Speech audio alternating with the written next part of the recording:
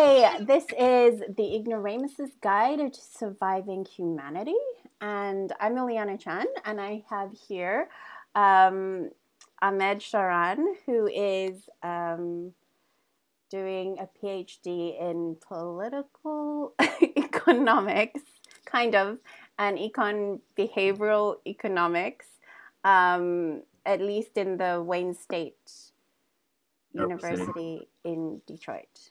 Um, so we brought him on because we want to discuss that book, The Deficit Myth by Stephanie Kelton. And it was a book that I read and realized I have a lot of ignorance about economics. I definitely need help sort of like trying to figure out just so many terms in that book, like really what she's saying. And also, just how does the economy work, basically? That's what I want to figure out, because there's so many dissenting voices. So we thought we'd actually talk to someone that was an expert in the field. So we brought on Ahmed. Well, thank you very much, Ileana, for having me. First of all, I think it's pretty complex to figure out a solution to the world's economy. So we'll try our best. We'll try our best to understand as much as, and share our thoughts about, how the economy works and, any questions you might have. But you're not the only person here who's, who thinks they're naive in this field. It's actually a very complex field. And, I at times consider myself extremely naive in it. And even though I have an officially, strong background with degrees and academic work backgrounds in the field. So let's just hope. Let's make the best out of it and see if we can clarify something. Clarify, yeah, absolutely. So basically, the Deficit Myth is a book that sort of lays out for the layman, I guess, what MMT is, which is modern monetary theory. Well, in a nutshell, I think it would be considered an unorthodox approach to traditional monetary theory. It's a heterodox theory that, in a nutshell, basically assigns monopoly power to currency. So you have, strong currency here that is, that has economic leverage, economic flexibility on the part of a country's central bank. We're talking, with respect to the Deficit Myth book, it's really referring to a few industrialized economies that operate in a unique way. And the reason why it's considered unorthodox is that, the general consensus, the general understanding of economic theory is, the mainstream understanding is one that thinks of deficits as somewhat of a negative outcome and surpluses as somewhat of a positive outcome. And you have the MMT here trying to prove the contrary to this approach, using the strength of the central bank or an industrialized economy's currency, basically. Okay, so break this down for us a little bit more, because for me, my understanding about MMT is that, like you're saying, it only applies to certain countries. It applies to certain, so in layman terms, it applies to countries that print their own money. Absolutely. And you have more than just one example. The U.S. is definitely a very big example of, a country, an industrialized economy that has, a lot of, economic power. So there's the Federal Reserve in the U.S., which is the United States central bank, and its responsibilities to control money supply. And basically, in times of recessionary periods, the Federal Reserve has the right to just, print money, stimulate the economy without necessarily having to worry about consequences of a devalued currency that has other, inflationary repercussions. So it's very much unique to a certain industrialized economies that are strong, well-established. And the U.S., the military gives it its standing. And you have an independent central bank that has some sovereignty, and when it comes to currency. So the US dollar is an independent currency. Only the central bank in the US, which is the Federal Reserve, has the authority, has the right to issue the currency. And so the government here is the issuer of the US dollar, not any other government. Only the Federal Reserve, which is the US government, So when you can. think of MMT in terms of the US, that's just really a description of how their economy works, right? Like why is a pushback on that idea? Because that's literally what happens. Like you have Yeah, that's interesting. Well, I mean, it's those are very technical, econ themes that we're discussing.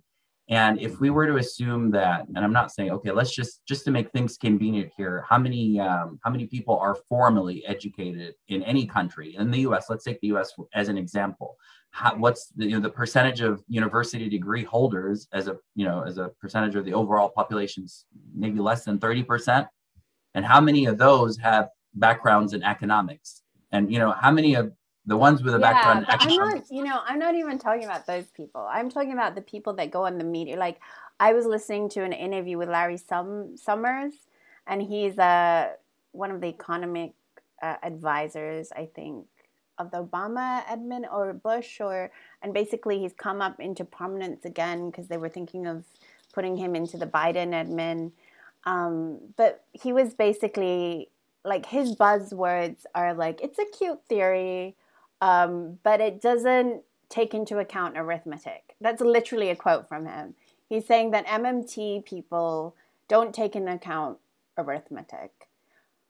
But according to this book, it's nothing. It's not like the U.S. economy is like a household budget. Like she's trying to say, it really isn't at That's all. it. Yeah, that's right. It's not, because we can't expect a government budget is, not treated the same way that a household budget is. We'd like to think, but that's what I'm saying. Like there's this common, I would say rampant, misunderstanding of how, a government, like what defines a government budget, like, and it's an inaccurate understanding, because you can't have a government, carry out its finances the same way you and I do as members of a household, right?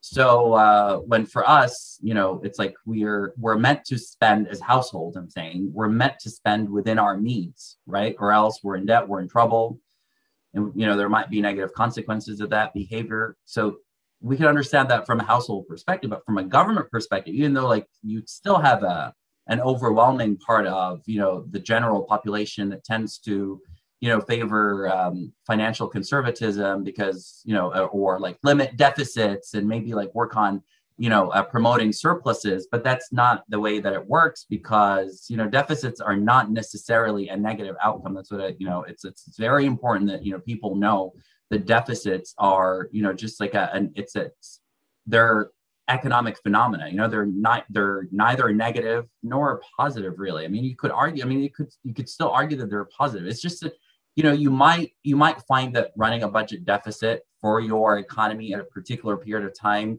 works in favor of all constituencies within a market, within an economy. So it's very important. Okay, so the clear-cut difference is that when you're as a government and you're issuing currency to stimulate the economy, because you have certain goals. And what are your goals? Generally your goals are focused on creating jobs, because you want to achieve full employment, right? So, and you can do that with printing currency in the US without necessarily having to worry about being being in trouble or like going bankrupt. They're saying, oh no, deficits were once we're gonna reach that bankruptcy point, and we're gonna be in trouble. And that's not going to happen, because there's as I said, sufficient economic leverage there, that those central banks of industrialized economies exercise. And yeah, you could use a deficit to stimulate an economy. You're printing your own currency, and so it's debt in your own currency. And You kind of, so instead of the household budget where it's like you have the money already and then you take the money and that's how you pay for stuff.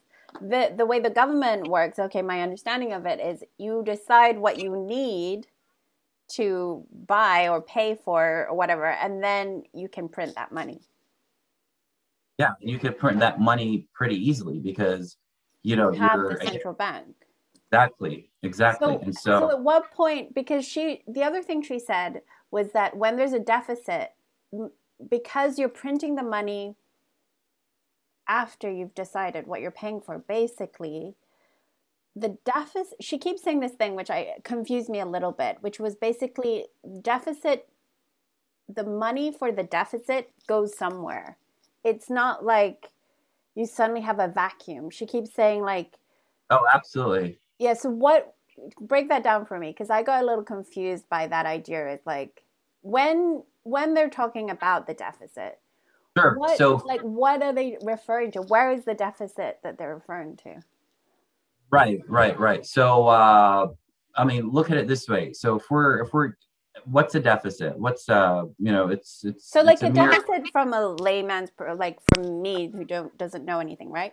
Like when I was thinking of deficit, it was like, okay, so I owe someone money. Like if $10 is my deficit, that's because I bought something that cost $100 and I could only pay $90. So now I have a deficit of $10. Is Right. that So to wrong? answer your question, I think that $10 example of a deficit is nothing more than a mere contribution to other sectors in the economy. So, I mean, when you think about it, how do you get to that how did you get to that $10 deficit? Isn't it a mere difference between what the government what the government taxes and the amount that the government spends in the economy and what it can subtract from taxation? How did you Is like it it's a really? Because that's that's the what other she. thing that I think the thing that she's saying is that taxation really is kind of a separate issue. It's almost like she makes the case that I think it was FDR or Roosevelt.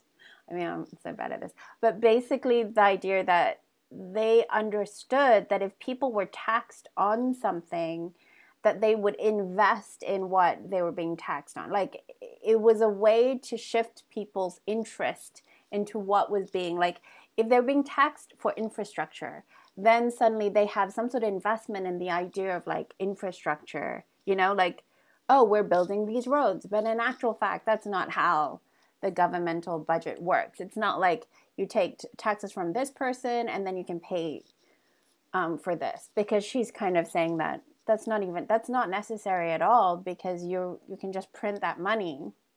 Sure, yeah, but I think like she might have given an example of, well, first of all, we need to define what a fiscal what a fiscal budget deficit is.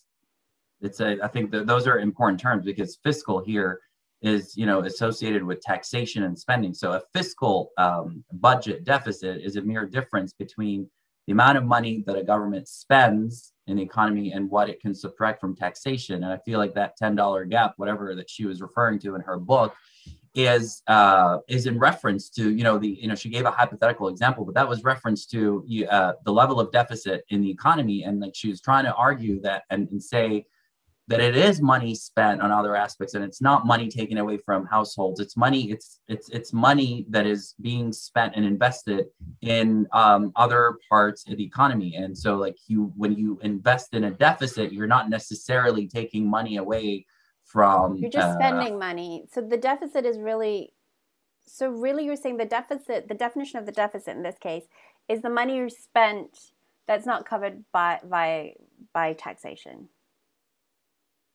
Absolutely, yeah, that's exactly, and I guess that was the point of her book, is that it's a deficit myth. People consider deficits to be some sort of a financial burden on the economy as a whole, right? But she's coming from this unorthodox, heterodox approach, saying the contrary, that no, benefits are a mere tool to control and regulate the economy, maybe stabilize it, because your goal as an economy is really to get people to work, so that Right. everyone who's looking for a She did job, mention that. everyone who's willing to work can actually work. So if you have full employment, then you could use, if you have full employment, then, people are happy, they have jobs, the economy is stabilized, and you might have referred to deficit policies in order to get to that full employment position. So full employment is really, because we're humans, we're physical units. in an economic framework, we're physical units and we're real variables. Those are like pure macro terms that, just remembered teaching macroeconomics. But so yeah, that's basically what it is. You're trying to achieve full employment, and you're utilizing fiscal and monetary policy in order to achieve the particular goal that you have in mind, which, for many countries, I guess it's, the prosperity of an economy, lies within the strength of the labor market, right? And unemployment is a very important theme here in any economic thinking. So the reason why she called it a deficit myth is that she's trying aggressively and passionately to refute mainstream thinking that works against or discourages that type of mindset, discourages deficits. And she used a very good example when referring to the Clinton years, when the government was actually operating at a for the first time in a very long time, the US government had a budget surplus for over like 4 years, from the years 98 until 2001 and 2002. And what was interesting about that is that, there you had the opposite. You had a surplus. So it was the money, the $10 that was left there circulating in other parts of the economy was actually taken away from them. And people think that surpluses are a positive outcome, but not necessarily, right? So it all depends. So this notion that, division, and we like to categorize and think right and wrong because it's easier to think right and wrong. But, that's not how you stipulate economic policy, because it's, the grayer aspects are a lot more complex. And it's like you have to figure out a solution that works best for you as a government, given your period of time. And we have varying periods of time and different circumstances that govern our decision making. And so like this notion that, surpluses are positive while deficits are negative is discredited by her deficit myth book. So what happens when there is a surplus? You're saying during the Clinton years, what happened when there was a surplus to the average person? So basically the government was richer on the part at the expense of other aspects of the economy, and I'm just like referring to her perspective here, because it's still the $10, $100, $90, right? Where right. In this case, in this case, the government received more in taxation than it had invested, than it had spent. That is really terrible in that case, because that means that they could have really, like, there was nothing stopping them from actually having all the programs that could have greatly helped America, like now, for example, like a Medicare for all.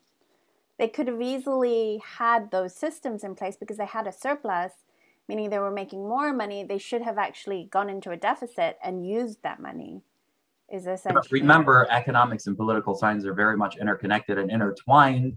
And so to answer your questions, I guess we would need to ask the policymakers who were there at the time. But yeah, like logically, they just didn't have any excuse, did they? I mean, like, they're going to come up with excuses. Like, one of the, I think, things that they always bring up when they want to say why you can't have Medicare for all or whatever, even though it actually costs less.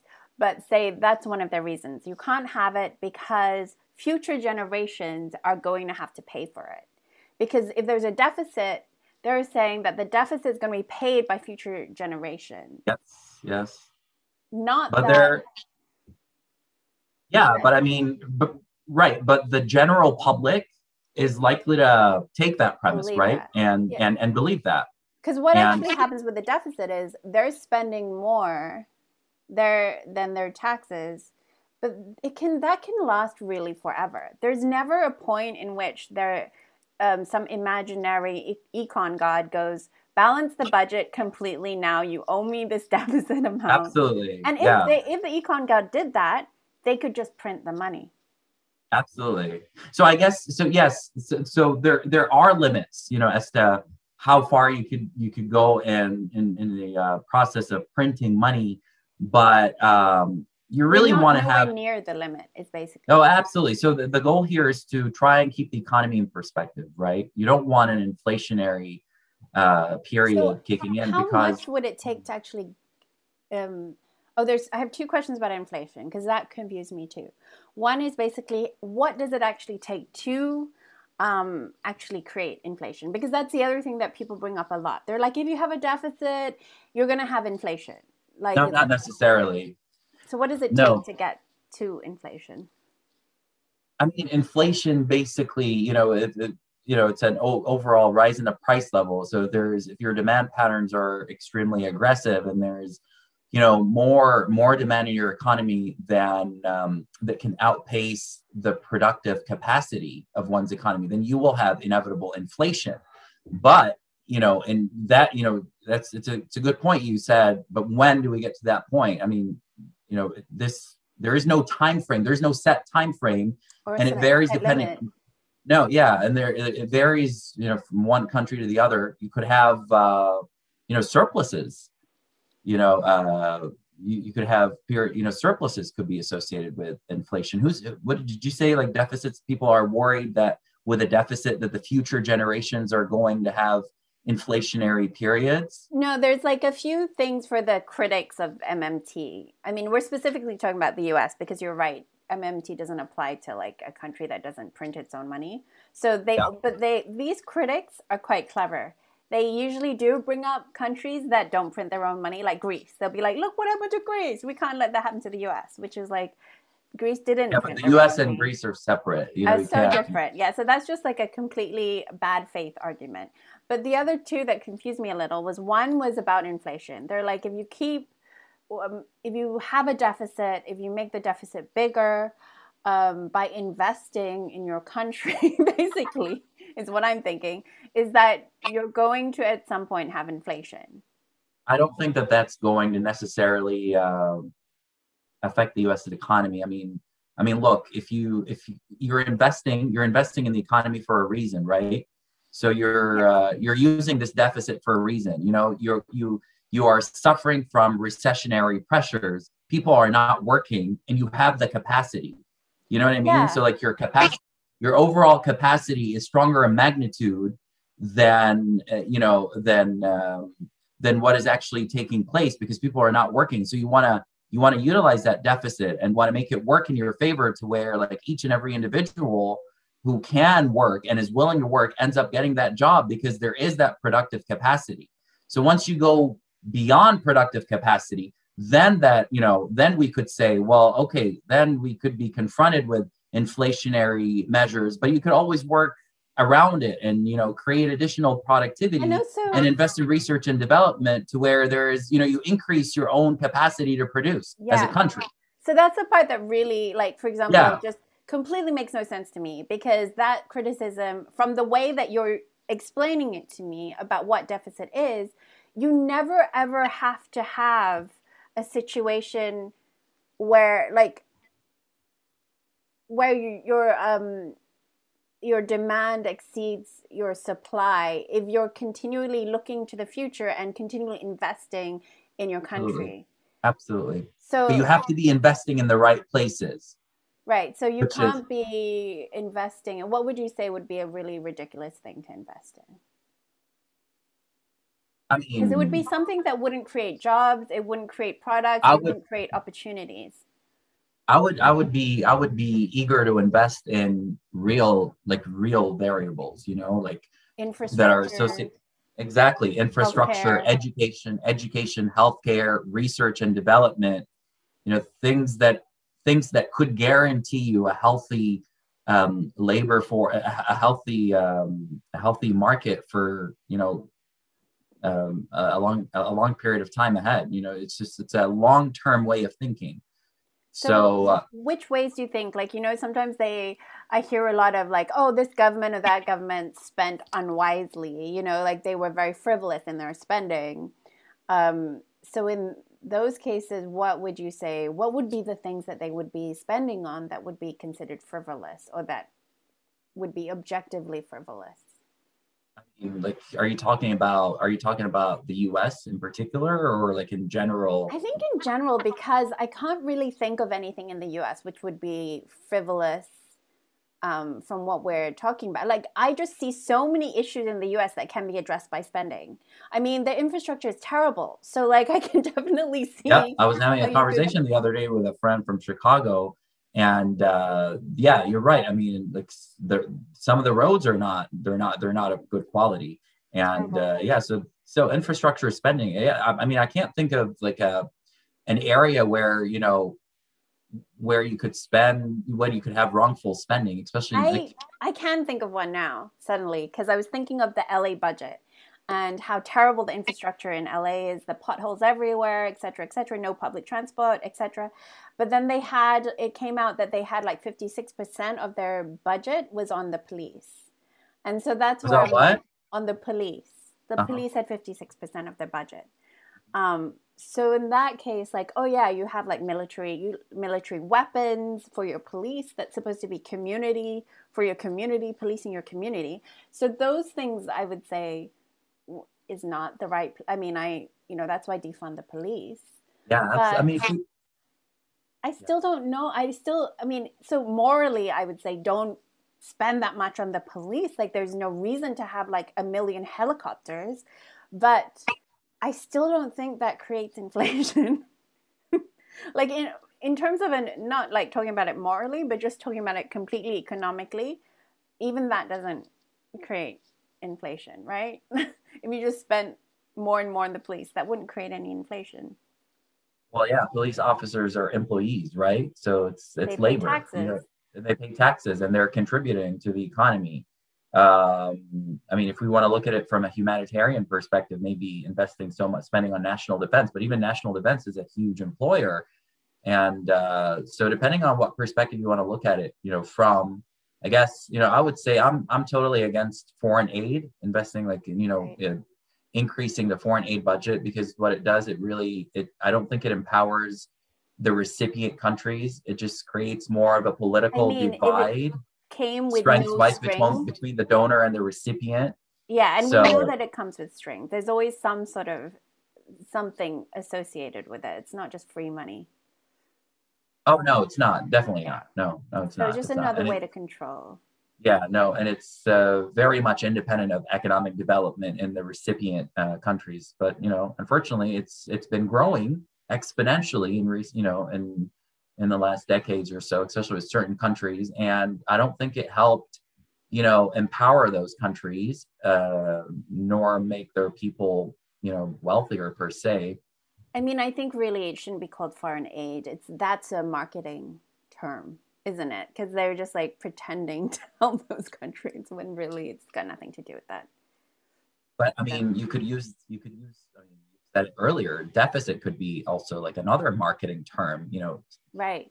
to mislead the general public. And I bet you anything, if you were to carry out a survey and ask people what they think of what they think the deficit is, a positive outcome or a negative outcome, I think the vast majority would probably say negative, right? Definitely. I mean, definitely. And also, it's used here all the time. Like, I'm in London, and it's just used here all the time to promote austerity. Like, it's used here to cut the budget of the NHS. This is like, Yep. we have to be worried about the deficit. We can't, like, as a government, etc. And it's just like And they we're tell you it's not discussing. sustainable. Yes, they And always say it's not yeah. sustainable, but from our conversation, it just sounds like No, there's actually it doesn't make any sense. there's history to discredit this idea or belief. I mean, look at the UK's budget right after the Second World War, how it was, you know, uh, the deficit or whatever debt was twice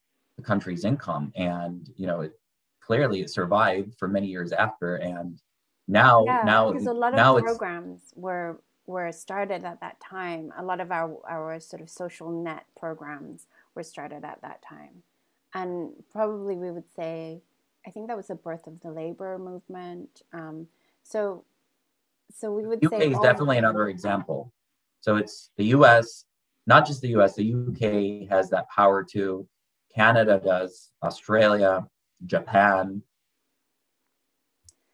okay, so Yeah. So basically, you just convinced me that there is no reason that we can't have all the nice things. Basically, we can have infrastructure. We can have healthcare.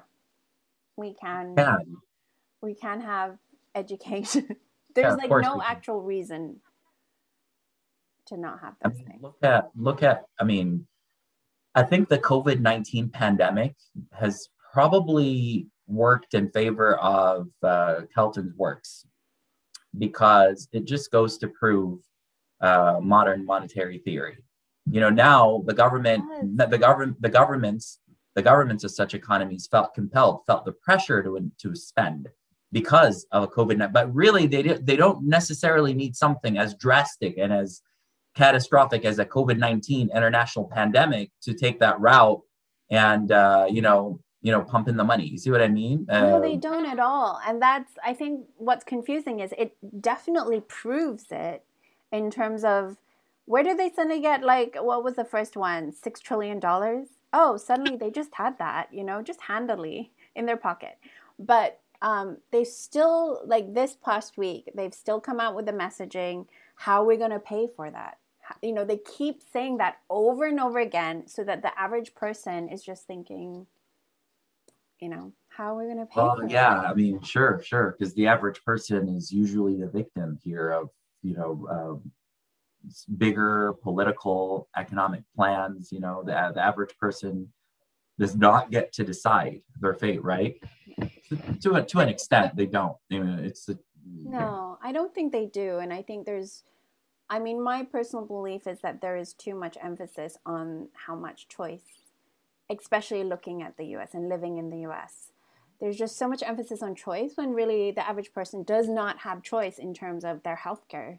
Like, there's no real choices, just really terrible choices. So, but I mean, let's just go by your personal aspirations here, and like I sense that you're very much in favor of investing in real sectors that are of economic and human value, like education, research, and healthcare, right? And let's just say that we have your scenario, and then what do you think will happen with time? You will have an empowered, you know, population, not just like everywhere. If all countries, and I guess that's not necessarily in political alignment with the overall, set plan for how this world should function. well, It's yeah, yeah. because So ultimately they don't want empowerment of their people, right? yeah, I yep. guess that's the I idea. mean, that's a personal opinion, and yeah, That's what I'm seeing is that their way of controlling the narrative is to say you can't, it's your fault you're poor, for example. It's your fault you don't have healthcare or whatever. And really we can't pay for it because life is like that. Life is just sucks and we can't if we give you healthcare, then your grandkids will starve to death or something. Like, there's that ridiculous idea that they keep perpetuating. And now I just hear it over and over with the Biden admin. They keep saying that thing of how is he going to pay for it? He just wants to make sure he can pay for it. He just, that's what they were saying over and over again. And so they're making all these cuts to the infrastructure bill, to like everything that they're proposing. They're just making it as small as possible. And then when you look at it, like infrastructure, it's like I think 2.7 trillion was what I heard. The last figure I heard over 10 years is I don't think that's even 1 year what China is spending on their infrastructure. So it's like if you're trying to compete with China and they're saying that China is a credible threat to them, that's not how you compete. You don't compete by spending so much less, in terms of your investments in your oh, country. absolutely, yeah, absolutely. I mean, China definitely has a cutting advantage in this case because first of all, it invests heavily in U.S. Treasury bonds and it That's what I spends. You're wanted right. to. That's what I wanted to ask you too. That's another thing that I was confused about in the book because she talks about because there is like again for me hearing about we would hear like the U.S. owes China like $750 trillion or something like that, like a huge amount of money. Um, and she was basically like saying it's really not like it because it's all computerized right now. It's more like a balance sheet rather Yeah. than actual money, first of all. And also it's I couldn't understand this, but basically it's like a balance sheet which allows China to have credit with the US or something like that. Can you explain that a Yeah, bit? I mean, China is a very important trading partner, right, for most countries, including the U.S. So their Chinese products are ubiquitous; they're everywhere in the world. And when Chinese products are sold in the U.S., the U.S. consumers pay for them, and Chinese companies make money, so they have dollars, right? Because the U.S. consumers pay in dollars, right? So now the Chinese companies have dollars that they end up investing in U.S. Treasuries. So that's basically that's like that's the debt. But it's not necessary again, but it's not necessarily good or bad for either one party. It depends on like it could be both a good thing for the U.S. and China. I don't see it as much of a threat because I don't think that the Chinese will withdraw their investments anytime from the U.S.'s economy because they're every bit as reliant on the U.S. as the U.S. is relying on them. So it's they're two big superpowers, important trading partners, and if China were to suddenly withdraw its investments from the U.S. economy, what do you think will happen to the U.S. dollar? It will probably risk losing much of its value, and that could have severe negative consequences for the entire world. I mean, you can only think of the economic shockwaves that such action could leave. And China's economy could be devastated too because when you have shockwaves all over and Chinese economies are no longer competitive. Right. What sets apart China as a heavily export intensive economy. It's their products are of relatively inexpensive value. There people can have easy access to Chinese products. So if that happens and the U.S. drops in value significantly, they're not going to be as competitive and they're going to sell less, and China will be affected in a bad way. Right. So yeah, so I really don't get this. I think they're both again they both economies depend on one another. I don't think they work separately. You see what I mean? So I don't consider China as a threat. I Yeah, I I mean, I don't know why China is considered a threat apart from the fact that like Biden actually said like I think last week that we're not on my watch is China going to overtake the US. And I think it's just purely this idea of yeah, um I remember that statement. It right? just It just was said, like but overtake well, how? What? like In I what know I way? remember like reading and I said like, what can you do? What can you do about it? Like it's not your say. Well, I guess that's the thing. That's where you get into all this like CIA stuff. but but without that, like just like purely on the idea of like how it just didn't make sense to me that the way in which he was going to battle China was just to badmouth China versus to invest in his own country. Essentially, like what we're talking about, because that's really the way to beat China would be like heavily invest in your infrastructure, education, healthcare, in your people. That's what the And Chinese are doing right now, more so than any other country. yeah, Yeah. very obviously I mean, doing and it. look at it in a matter of what, 30 years, the Chinese have come a long way, Yeah. and their GDP per capita is growing again exponentially. So you just look at, the facts and the statistics, it's incredible So, from but having what been. about just sort of the idea of do we have to? I was listening to a podcast recently again with Stephanie Kelton, and it was this idea of do we always measure, do we have to measure progress of the country or the success of the country purely via growth? No, Like, no, no, no, no, no. By economic growth, you mean? yeah, economic growth. Nope. There's other, I mean, economic growth, it just means, how productive your economy is in terms of gross domestic product, from one year to the other. If you're growing, if your economy is expanding and there's more production, but that doesn't give you any idea about the level, the level of income distribution, social political freedoms in any country, it's just a mere number, right? So you could have, you could again have, you could have an improving gross domestic product from a nominal perspective, but then does that translate into a better standard of living for, or, overall, better well-being for people in the country? No. You have other factors. I mean, there's the HDI, Human Development Index, which takes into account literacy rates, as well as a life expectancy, and and income levels. And there's more to look into than Because just that's like. the other thing that I hear a lot of. It's like, oh well, you don't want your economy to slow down. Like China's growth is going to slow down. Japan's growth has been stagnant for years, and I'm like, well, how important is that actually? Like I can't figure it out. Well, there's nominal growth and there's real growth.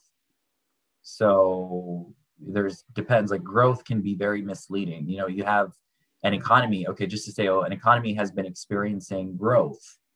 In what terms? There's nominal terms. You could look at an oil exporting, country that, relies heavily on oil exports, and all of a sudden you have an economic oil boom and the price of a barrel of oil skyrockets. And then you have that country making, a lot of money all of a sudden. It doesn't necessarily mean I think your question here is the human side of it, the better or worse for, the average human being. But Yeah, in it's terms of very better work. complex. I mean, it's very complex. Who knows? I mean, if you're in a country that operates on the basis of inequality and indoctrination, the rule of, one person, or, just, I don't think more money will mean anything. I mean, it could be, I don't know, temporary silence. Uh, So the for idea of like China's GDP growth is slowing down. Like, is that really cause for alarm? Because I think like we're told these things as narratives, and it's supposed to be scary or No, I don't think it should be scary. I mean, like the economy is a cycle, right? So there's the ups and downs, and it's natural, it's normal. So I don't think it's alarming. Now, if the average people, if the average citizens, if the average Chinese citizens are experiencing an all of a sudden drastic decrease in their overall standard of living, then yes, you would be alarmed, right? But just because you're temporarily going through an economic slowdown doesn't mean that you're necessarily alarmed per se. You could always figure out the right strategies, economic solutions to help your economy recover too. well, basically this book is about macroeconomics. She's a macroeconomist. Is That's her area of expertise. Yeah, for the most part, it is. And but it's actually a very interesting literature, because I like that twist. I like literature that can make you think about things that you've traditionally taken for granted as whatever, right or wrong, and then you all of a sudden have a completely different way of understanding them. Because I tend to be personally interested in behavioral economics, and that's exactly what behavioral economists do. They try to challenge and oftentimes discredit traditional economic perception So theories is by taking into account psychological, emotional, and other factors into perspective. So I feel like maybe the author would also get along with a lot of behavioral economists. I'm not sure, but you can ask her. I would love to.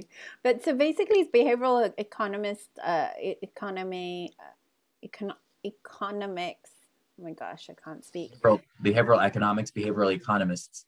Mhm. Is it, for example, what we brought up before about if you tax